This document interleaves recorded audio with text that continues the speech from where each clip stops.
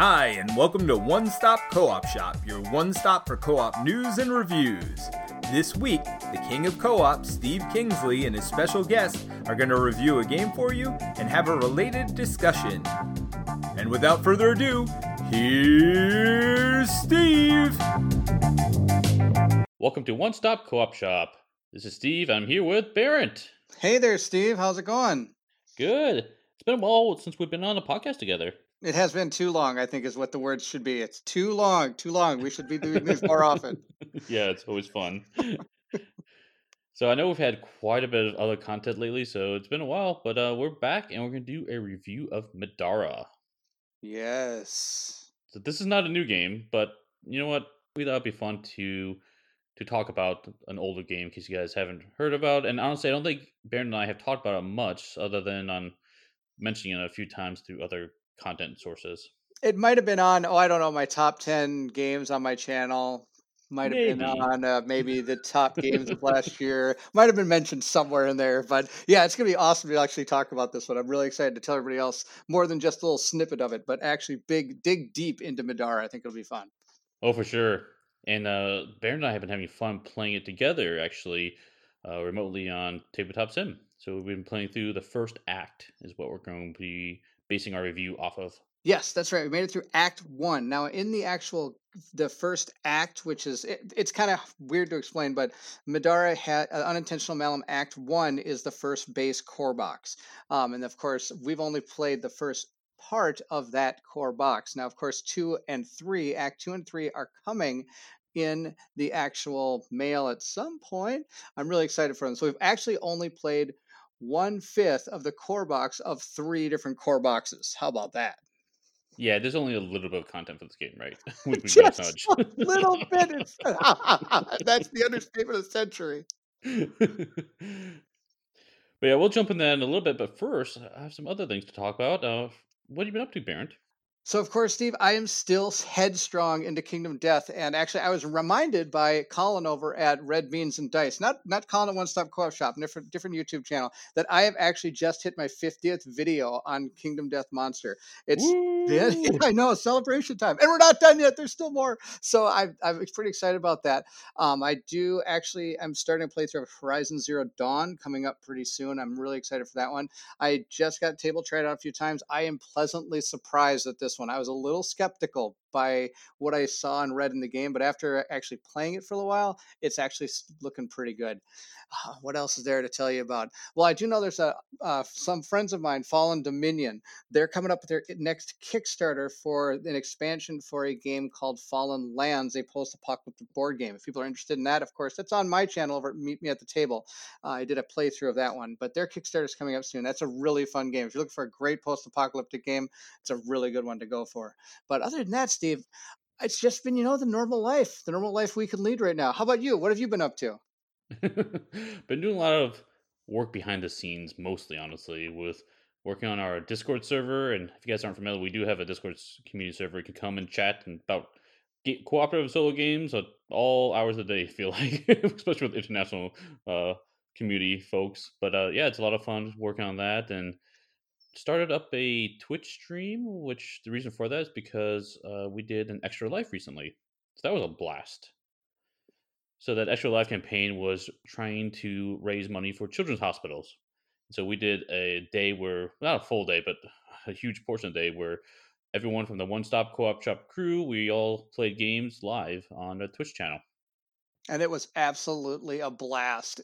I had a wonderful time playing games all day, and I was really excited to see all the different people coming on to say hi and to help donate. It was absolutely fantastic. Our goal was only 300, Steve. Can you believe that? And we not only doubled it, we went above that. It was amazing to see how much people were able to help with this cause. It was so cool to see everybody come out and help us. Yeah, I want to really personally thank everyone. If you happen to just watch and participate, or if you donated yourself, it made it a huge success, and I was really blown away by all the support. I think we raised over $800 with just us alone of our channel, but as a team, we raised over 1,000. So that was a lot of fun.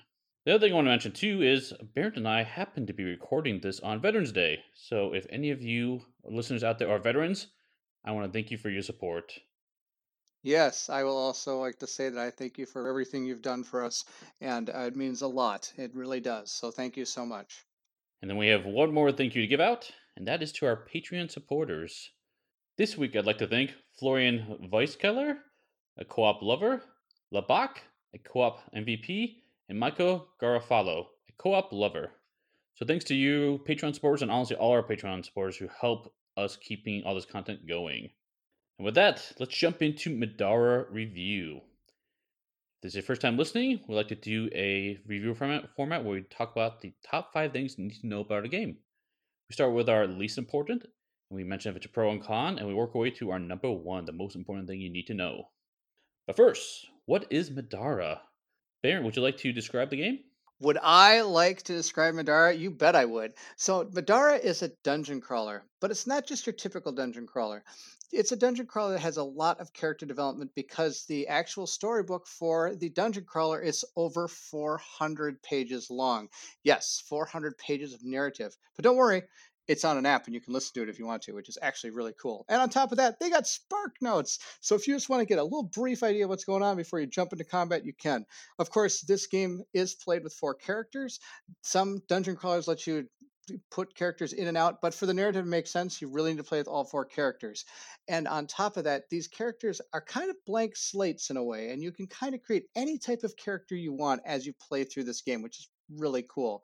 Of course, you're going to be battling different monsters as you're moving through the dungeon, and every place has an ending, which then carries on with the story. In between all the different parts of the dungeon, in the narrative, you're also going to be doing like different checks to see which paths you might be going down. And if that wasn't enough, there's even a fail forward system where if you do actually don't make it out of one of the things, it will actually guide you down a different path in the storybook. So you might get a different ending than somebody else who has played the game. So it has a really cool replayability in that way.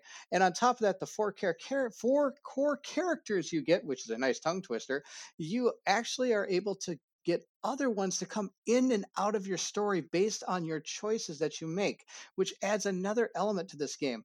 And like I said, you can make any type of character you want. You want a bruising fighter with double axes, go for it. If you want a person that casts magic from the back, go for it. You could pretty much make any type of character you want. You want a summoner that summons things to fight for you, you could do that. There's a plethora of different skills that you can do. So the customization in this game is amazing, and the actual overarching story is something to just behold. So, really, that's Madara. Madara is the epic dungeon crawler that has an unending, I guess, character creation and a fantastic story that you can really live these characters' lives. And it has great lore that goes along with it. I know I asked you to describe the game, but I felt like you totally gave us the review just then. I may have said a little bit too much, but hey, at least people get an idea of what it is. No, that's great. Thank you for that. So that was awesome. Yeah, let's just jump into it. So, do you want to continue with your number 5? Yes, my number 5. I would be more than happy to do that. My number 5 is the way that this game implements its hidden elements. Now, there's 3 different ways it does this. One, it uses a red code thing. You used to get like Cracker Jack boxes and things like this. It's a red decoder that will actually be able to read some of the text in the book that you can't see. Now, there is a small problem with this one. I do know that some people's vision can actually see straight through this. So sadly, that was a little bit of a miss, but it still kind of works. The other 2 ways they do hidden elements in this game is you set up the board based on how the dungeon book tells you to do it. Now, after that, you might need to go to different parts of this dungeon and you'll find different tokens. Like there's these totems that if you draw a line of sight to can activate certain parts of the dungeon. There could be levers, there could be things you're pulling or pushing, or maybe even defeating something might trigger a different part of the dungeon. And if it does that, there's a special book called I forgot the name of the book. It's like a hidden elements book that actually tells you to turn to a certain page in there, and you actually add new tiles that you didn't know about when the game was actually originally put on the board. So I enjoy that kind of concept. So you think you're done, but surprise, you're not. And so, all in all, I don't have a lot of health to be able to figure this out because I just spent it all trying to take down this monster. Well, surprise, there's still 2 more parts of this dungeon you got to get through. You better figure out how to do it. I think that's kind of cool how they do that. Of course, the final way they do hidden elements is they do have a set of cards that are in a special sleeves, set of we call it, are wrapped up in the cellophane that you have to take apart. And in there is a special block of hidden cards. And it'll tell you to pull card, let's say 1H. Then you have to go through and find 1H. And it might be maybe a boss monster, or it might be an actual new item for you that you might have gained from doing something in the adventure. So you never know what these are, but it's until you get to them. So it's cool that that's part of the game. I really think it's neat how they did their hidden element system. They have 3 different ways. I know other dungeon crawlers have done it, but I've never seen one really implement multiple ways of doing hidden elements. So that was my number 5. It was kind of long-winded, but I love the way they do their hidden elements simple. And I'd give it a plus, except of course that red coder thing, might be a little bit of a miss, but it works for me because, well, I can't see through it. So I'm totally on board with it. No, that's a good one. I agree with you. I don't think there are many other dungeon crawlers that try to do so much hidden information without bringing it to the forefront. And like reading through the red decoder reading, whatever you call it, right? The viewfinder, I guess it's called, maybe. Yeah, if you have different types of color blindness, you might be able to see through it. But for most of the population, it works really well. I actually liked it quite a bit. And being able to not know what's in the box, have to open up different envelopes, that's cool too. Now, my only kicker to this is I'm never a fan when you're playing through a dungeon crawler, you got the map and the board set up, and you get to a part where, like, oh, cool, now you've got this new area to find, and then I have to stop play and then go find those tiles and add to the board, right? And so, while I do like how they're hidden, I kind of wish it'd be like, hey, grab, this envelope. You don't know what's inside of it, but just grab this envelope, and then maybe it has those tiles in there later. Then you can pull them out, so it's quicker. I don't like having a lot of downtime when having to build a new part of the map. That's very true. I never thought about that. It would be better if maybe those extra parts of that would be just in an envelope. Hey, this is going to open up envelope A, and in there might be a couple map tiles. You're good to go. Right. I could see Right. where they did it, but I will tell you right now, there are so many map tiles in that game that I think that's why they probably didn't go in that direction. Yeah. I mean, it's a pretty minor thing, honestly, and I do really appreciate all the different avenues, like you suggested, they added hidden information. That's a good one. Yes, it is. Now, Steve, I want to know what your number 5 is. My number 5 is one that people warned me about, and I do see it as being a problem, but not as much of a factor as I was expecting. So this is a con, starting it off, and that's the potential huge swings of luck. I say that because this is a dice chucker. And it's a fun dice chucker.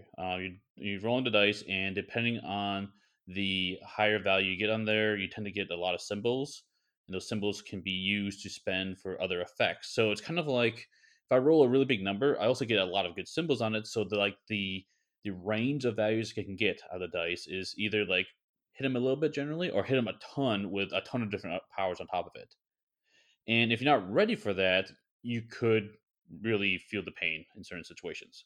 Now, this is only number 5. It didn't make it very high on my list because honestly, as I was playing with Barrett and seeing the different options in the game, they do have a lot of ways to mitigate that. So it wasn't necessarily an issue where I would feel distraught if it happened a lot because, oh yeah, I've got this one thing, I can build my character in different ways, so I won't have to deal with that a whole lot. But it is in the game, and if you don't like huge swings of luck or potential for that you have to plan and mitigate for, then you may not like this part of the game. That's very true. Maybe I should have mentioned in the what Madara is that it actually is a dice chucker that you roll dice on. I never even mentioned the dice. But he's right. Those dice can make it or break it for you. But it is cool that they do have items and stuff you can buy that can mitigate that. It does really help. Definitely. I'll go ahead and jump on my number 4, just to change up a little bit. Please do. My number 4 is mostly a pro. I say that because I liked a lot what they did, and that is the scenario design.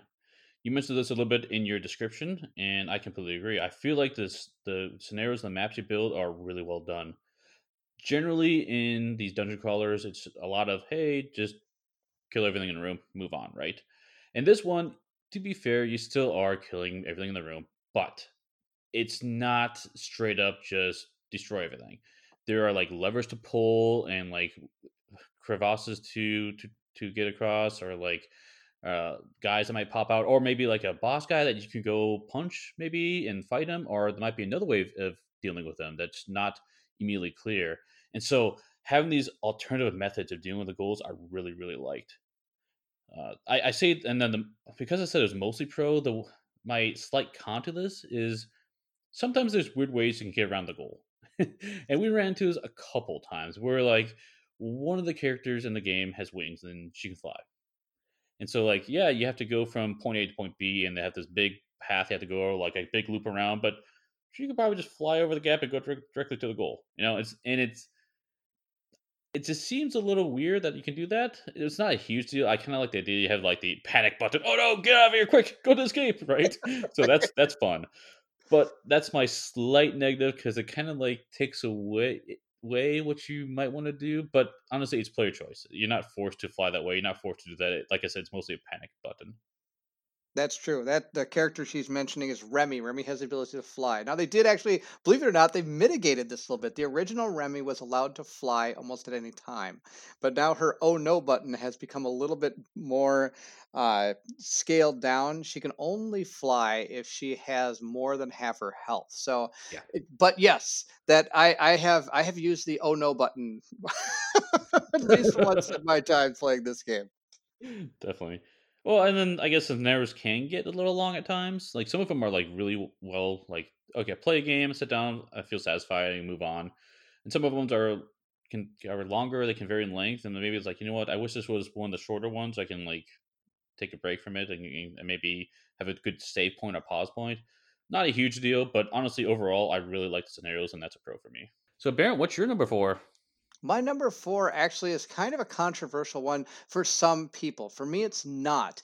But I actually enjoy the style they went with, the JRPG type of style. For those of you that don't understand or know much about it, it's a Japanese role playing game style of art. It's more of an anime kind of Final Fantasy type thing. You've got guy wielding a sword 2 times the size of him, stuff like that, and it or like a character that's more scantily dressed that probably shouldn't be in battle at all.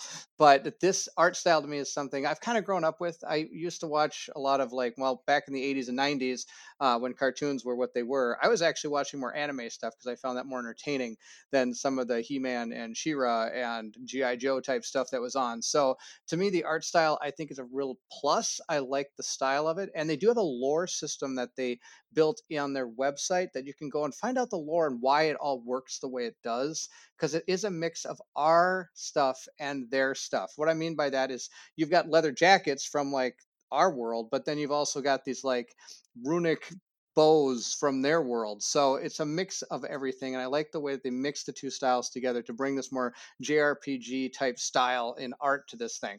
Now, like I said, it's not for everybody because some of the art is a little risque compared to some of the other art on dungeon crawlers. It's not your dark, dirty dungeon crawler. It's a bright, like colorful world that these characters are running around in, and I like that a lot more than sometimes getting just this browns and greens and grays all the time. So that's just my opinion. I kind of like the way their art style went, and so of course, believe it or not, Barrett's got another pro.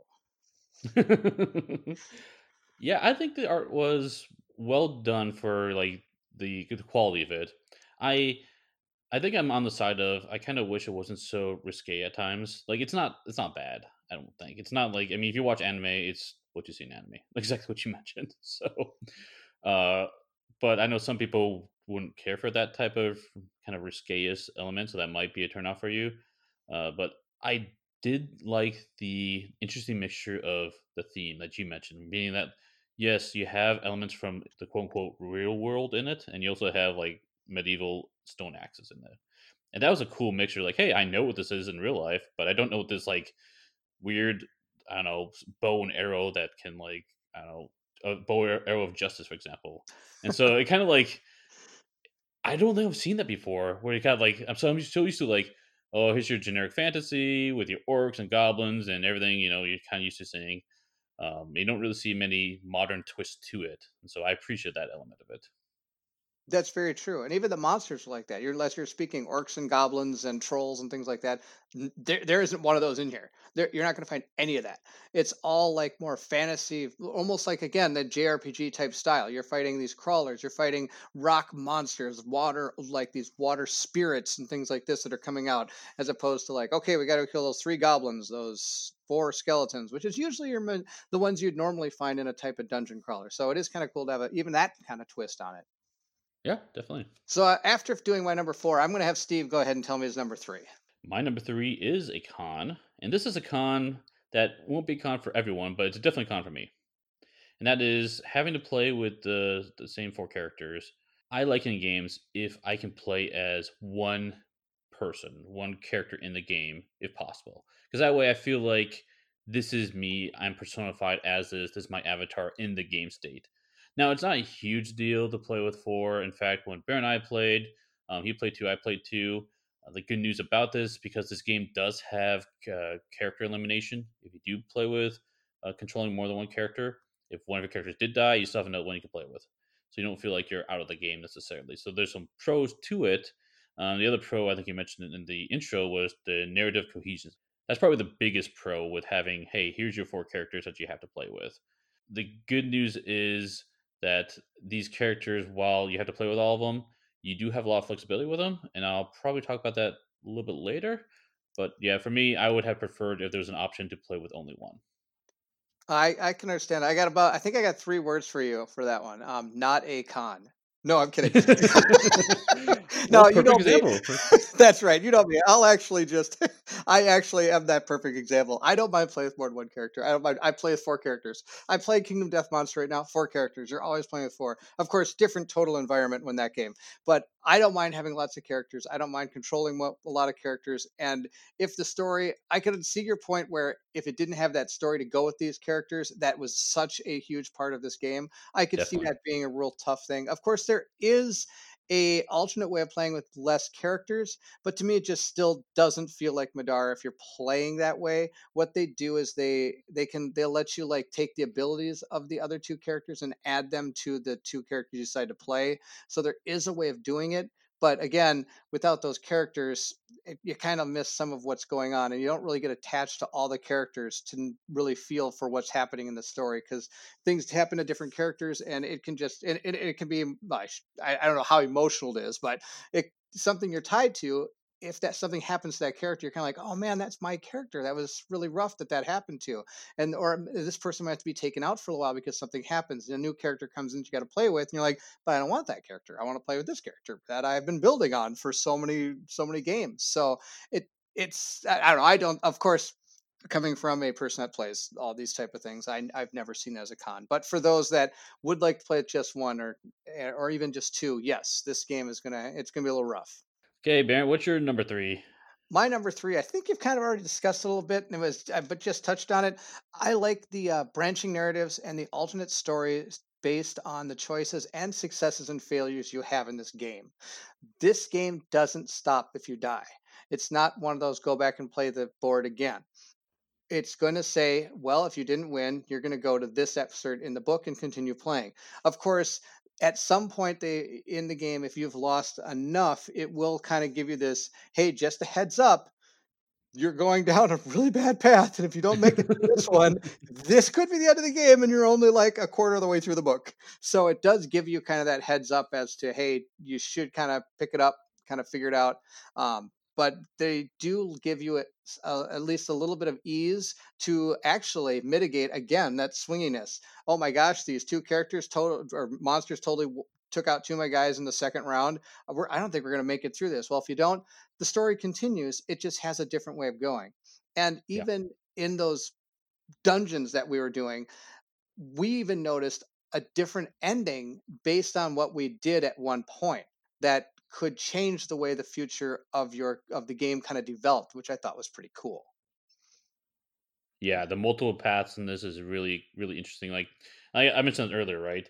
Playing even a single scenario where it's like, oh yeah, I can choose to punch this bad guy, or I can maybe try to like talk to him, or even they have different story elements where like, hey, this enemy appeared out of nowhere and now is charging you. What do you want to do?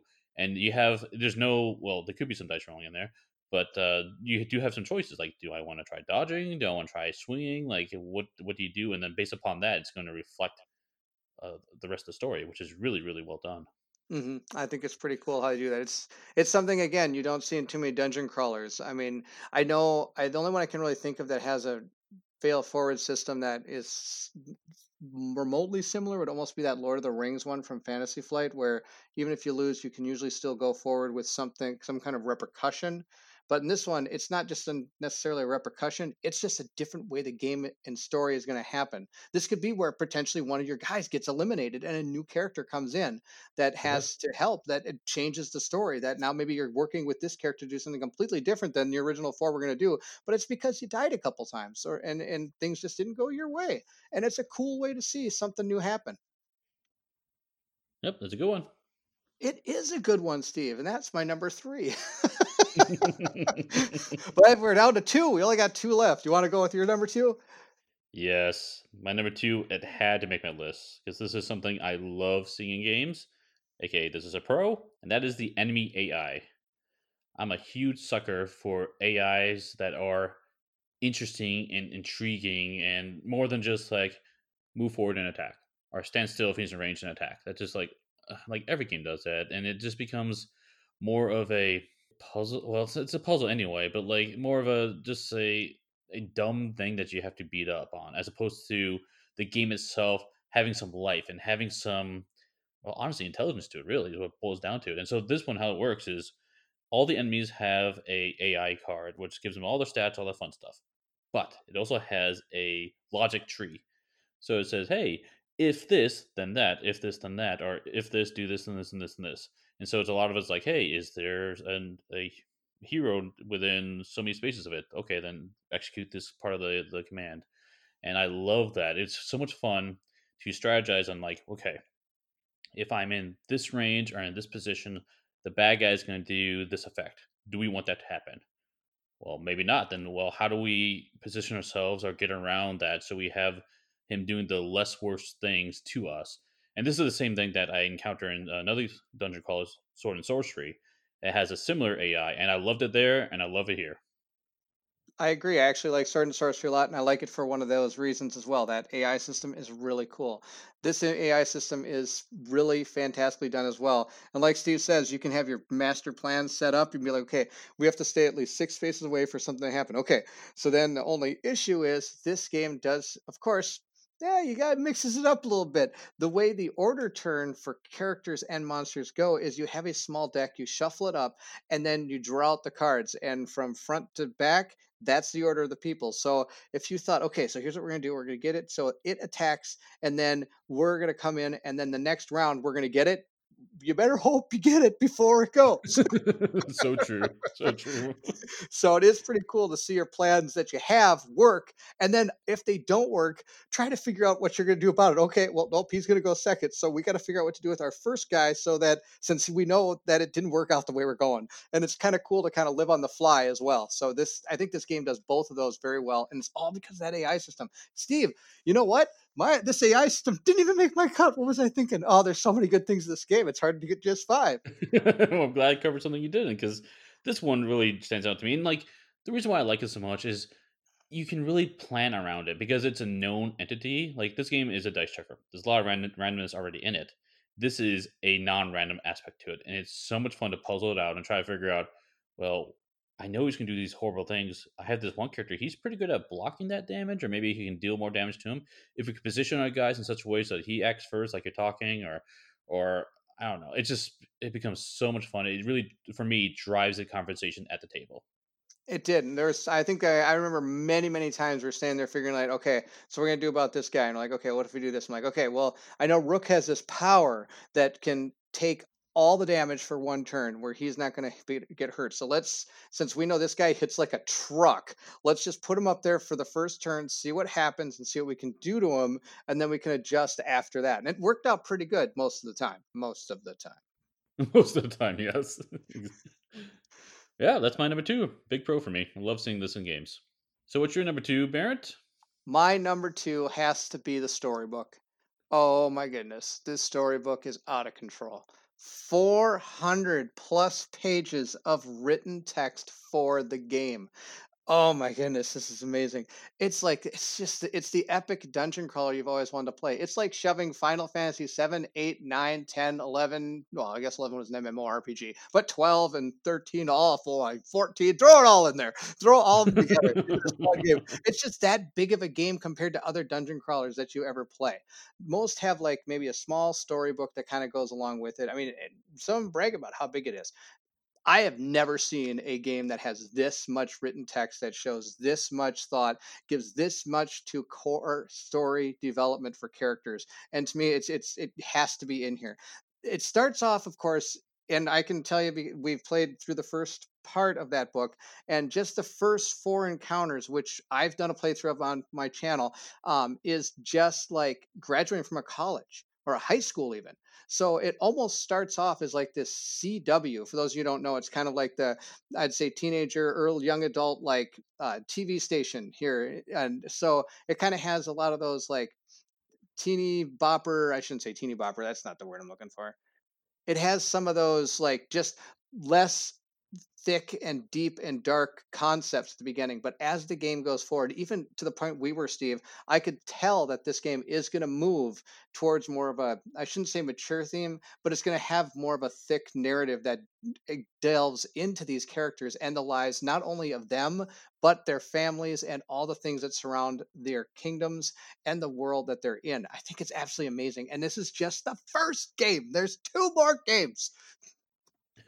Yeah, I think that's a really good point to bring up, and at the risk of comparing it to like Harry Potter, because the writing is not the same. Don't get me wrong, but like I'm only bringing up Harry Potter because in that series of books, you start off with like, oh yeah, he's going to school and he's like a young kid, and then at some point in the series, he winds up like it starts getting darker and darker and developing itself, and so in that sense, I feel like the story here is similar, and yes, it is really well done with all the narration behind it. I think it's fantastic and how much the thought they put into it. You're exactly right.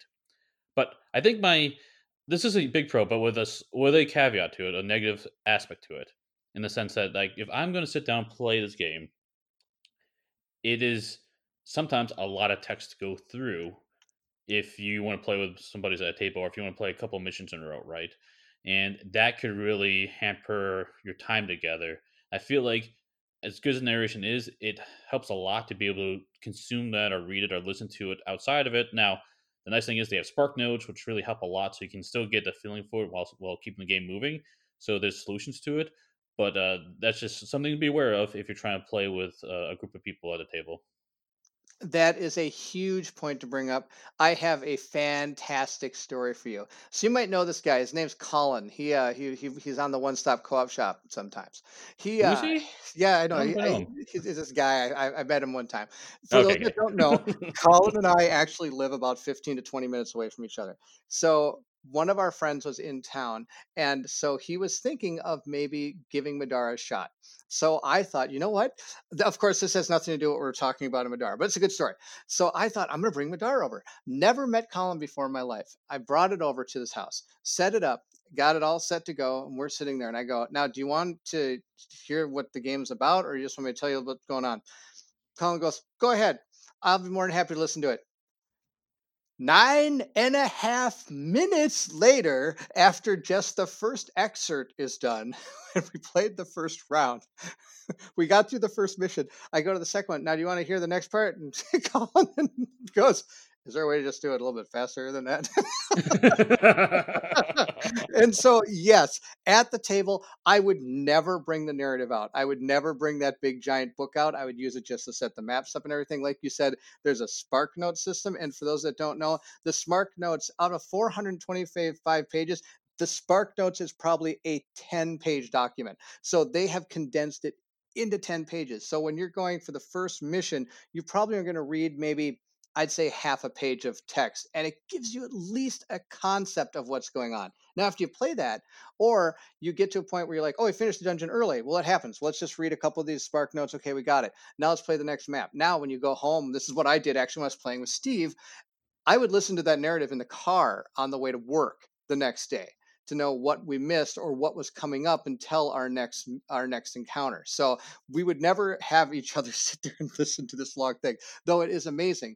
And then a lot of the times you could even talk about it when we get back to the table. Hey, did you guys get a chance to listen to that? Yes, I did. Could you believe that this happened? Could you believe that that happened? What do you think of this character, kind of thing? So it did bring out a little more talking points once you come to the game, while even somebody's setting up even that mission or the next mission. So you have something to kind of talk about based on what's happened in the story. So there are some pros and cons. cons. Yes, I would never bring it out at the table, or it will be a huge con to almost anyone, unless you have a group of people that just likes to sit there and listen to somebody read or listen to foreteller's narration of Madara for that amount of time. Now, on the flip side, I have no problem listening to my car on the way to work. That was fantastic. I learned so much. It was awesome. Now, Steve, we're going to go for our number one, and I'm going to guarantee for the second time in all of our podcasting career, we are going to sync up on number one. I bet you money on it. Well, I mean, not money, but I will bet you. I think you might be right because there's one big thing we haven't really talked about yet, and neither of us has really mentioned. Yep, but I So, bet if I counted them on three, we're both going to say it. 1, 2, 3. Character hero customization. customization. Yep. Of course it Yep. is. All right, Steve, go ahead. Tell me what you think. So when I was writing this list, my number one was a quick thing to write down. This is the biggest pro for Madara for me. So, like I said before, I didn't quite care for having four characters at a table that you have to manage. Not a huge deal because they really only have different stats and like one special power. But like Baron said, they're mostly a blank slate. And so this is the cool part about the game is you can customize the characters however you want. They can flex to be any type of style. So like if you happen to like this character, maybe you like them in the narration because the narration's good. Like I felt like I can connect with this character, you can make the character your play style because like me I like sneaky stuff and so I turned one of the characters into a backstabbing flying angel and like why not, it just felt like what I want to do. And so and I like summoners, I made one of them into a summoner, and I could have chosen either of them to be the backstabbing thief type thing and the other being the summoner, doesn't matter, and you can mix and match however you want, and this is by far the best thing about this game.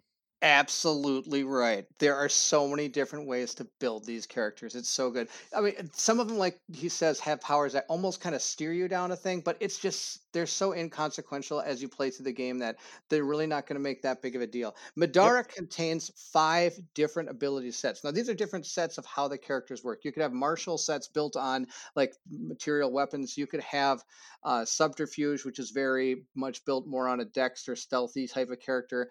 You've got courier, which is more of the spell casting type. Then there's is is it subterfuge? There's 2 more. Sorry, I don't have them right out in front of me. I feel terrible. I should know these off the top of my head, but I don't. One of them has to do with more summoning or in that aspect. And inside these aspects, that's not just that's their core, but there is things outside of it too that those skill sets also bring in. And there's one more that was built more to almost be like a supporting type thing, where that's where you're finding your heal spells and things like that.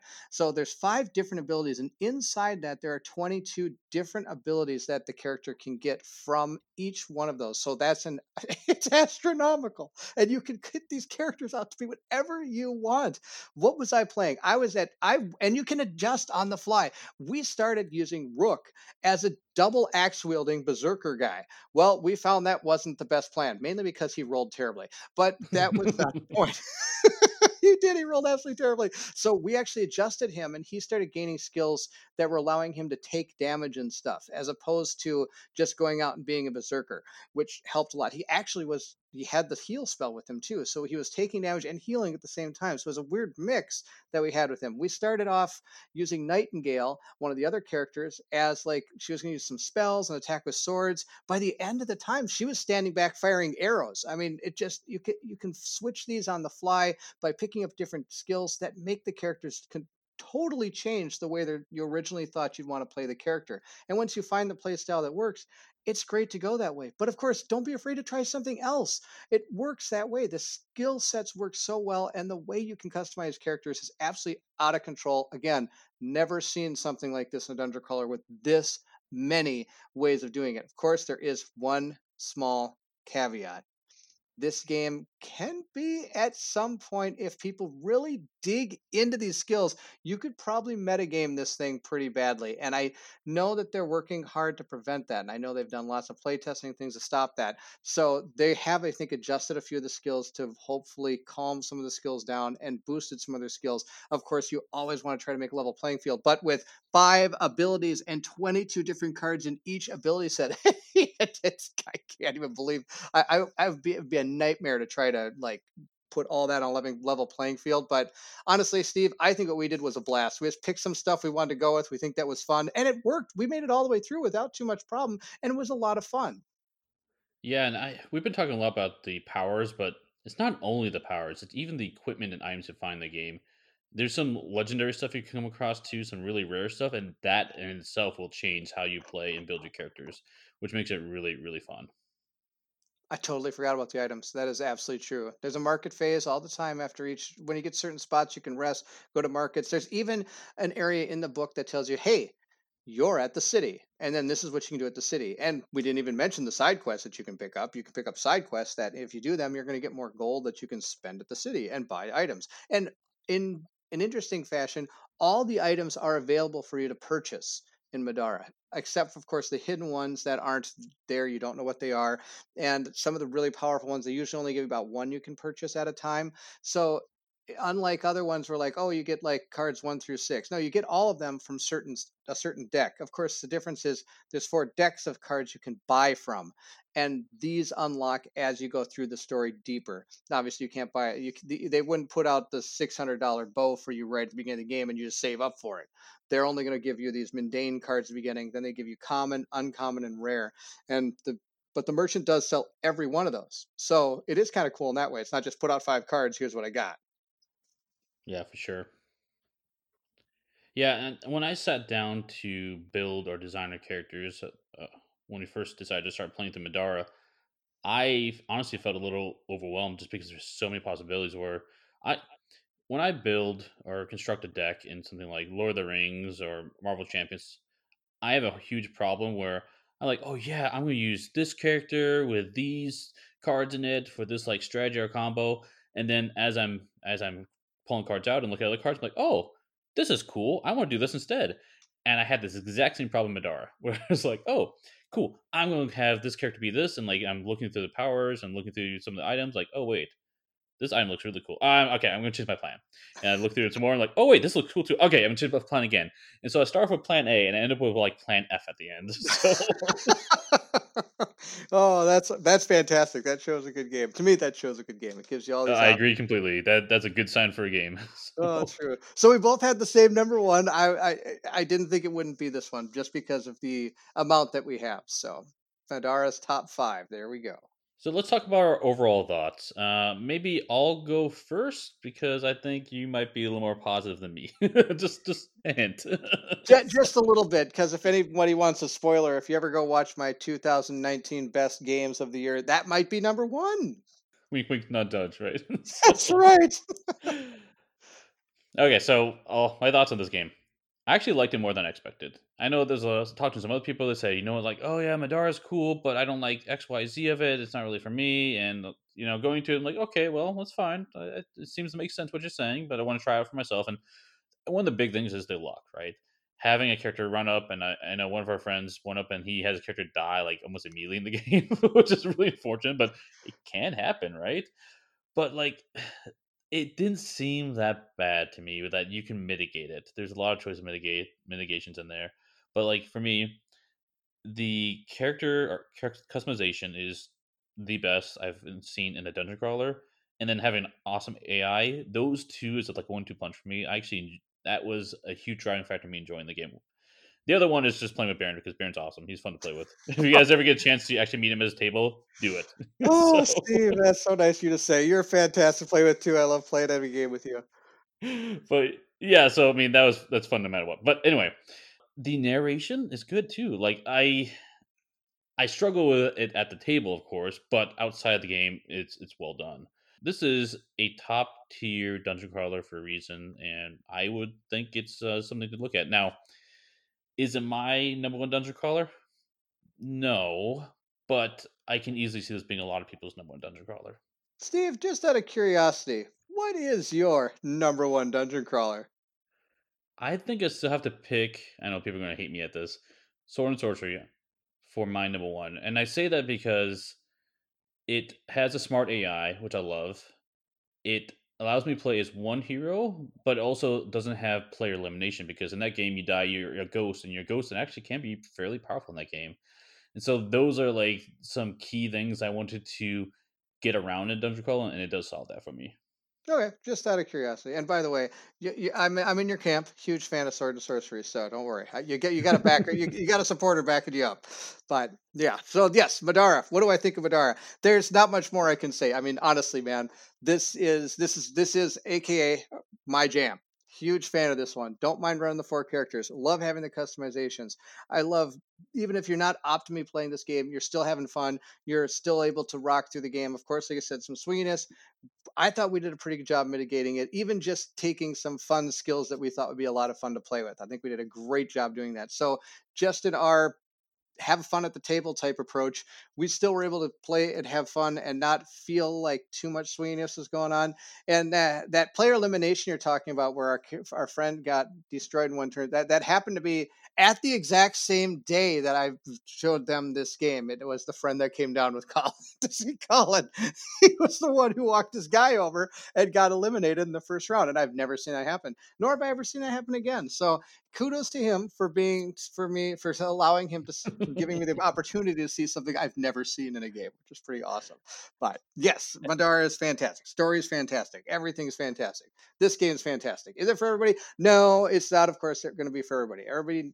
I mean, even the amount of time sunk into this game, if you wanted to play through it, is something that you really have to. It's almost, it's on the par with like a Gloomhaven. You have to dump that time into it to really experience it. I mean, even the 4 intro scenarios. I mean, there's 4 scenarios just for the intro of the game, and then after that it continues. So I mean, even doing that was I did all 4 of them on my channel, and it was, oh my gosh, I have to say that I think it was like 12 to maybe 14 videos, maybe 10 to 14 or something. So it was a lot, because I had to break them up, because it did take some time to get through them. So there is a huge time sink for this. So if you're willing to put the time, this is the game. This is the game. There's not much out there that will give you almost everything you'd want in a dungeon crawler like this. I just can't say that enough. So Madara, number 1. This is, I think we're in agreement. This is one of the top dungeon crawlers for a reason. And depending on what you like, I mean, you may not like this one due to some caveats like me that I mentioned, but regardless, I think this is going to be one of those contenders. If you put together a dungeon crawler list, this one should be near the top somewhere. For sure. I can't disagree with that. Of course, I can think of some other ones right now that I could also put up there as well, and Sword and Sorcery, I'd say, would be one of them, even. Yeah, and Gloomhaven too, right? I agree. Yep, those are all top tier dungeon crawlers for sure. Mm-hmm. I could probably think of a few more, maybe somewhere, but definitely. That's another time. Maybe a podcast on that sometime. Yeah, maybe. Okay, that's gonna wrap up our review of Madara. I hope you enjoyed listening. And Baron, thanks for joining me on the podcast. Oh man, I'm here every time you want to talk about a game. I will be here, and trust me, I will find 5 reasons why you should like this game every time. Well, I'm pretty sure if anyone types like Madara in a Discord, Baron's right there. Oh, what? Someone say Madara? What's going on? So that's very, very true. So anyway, thanks for listening, and we'll see you at the next stop. Thanks for joining us again for the One Stop Co-op Shop podcast. Check out our YouTube channel at One Stop Co-op Shop. Also, join us for games and discussion on our Discord channel. You can support us on Patreon at patreon.com/onestop, or leave us a review on iTunes. Thanks again, and we'll see you next week for another Top 5 list.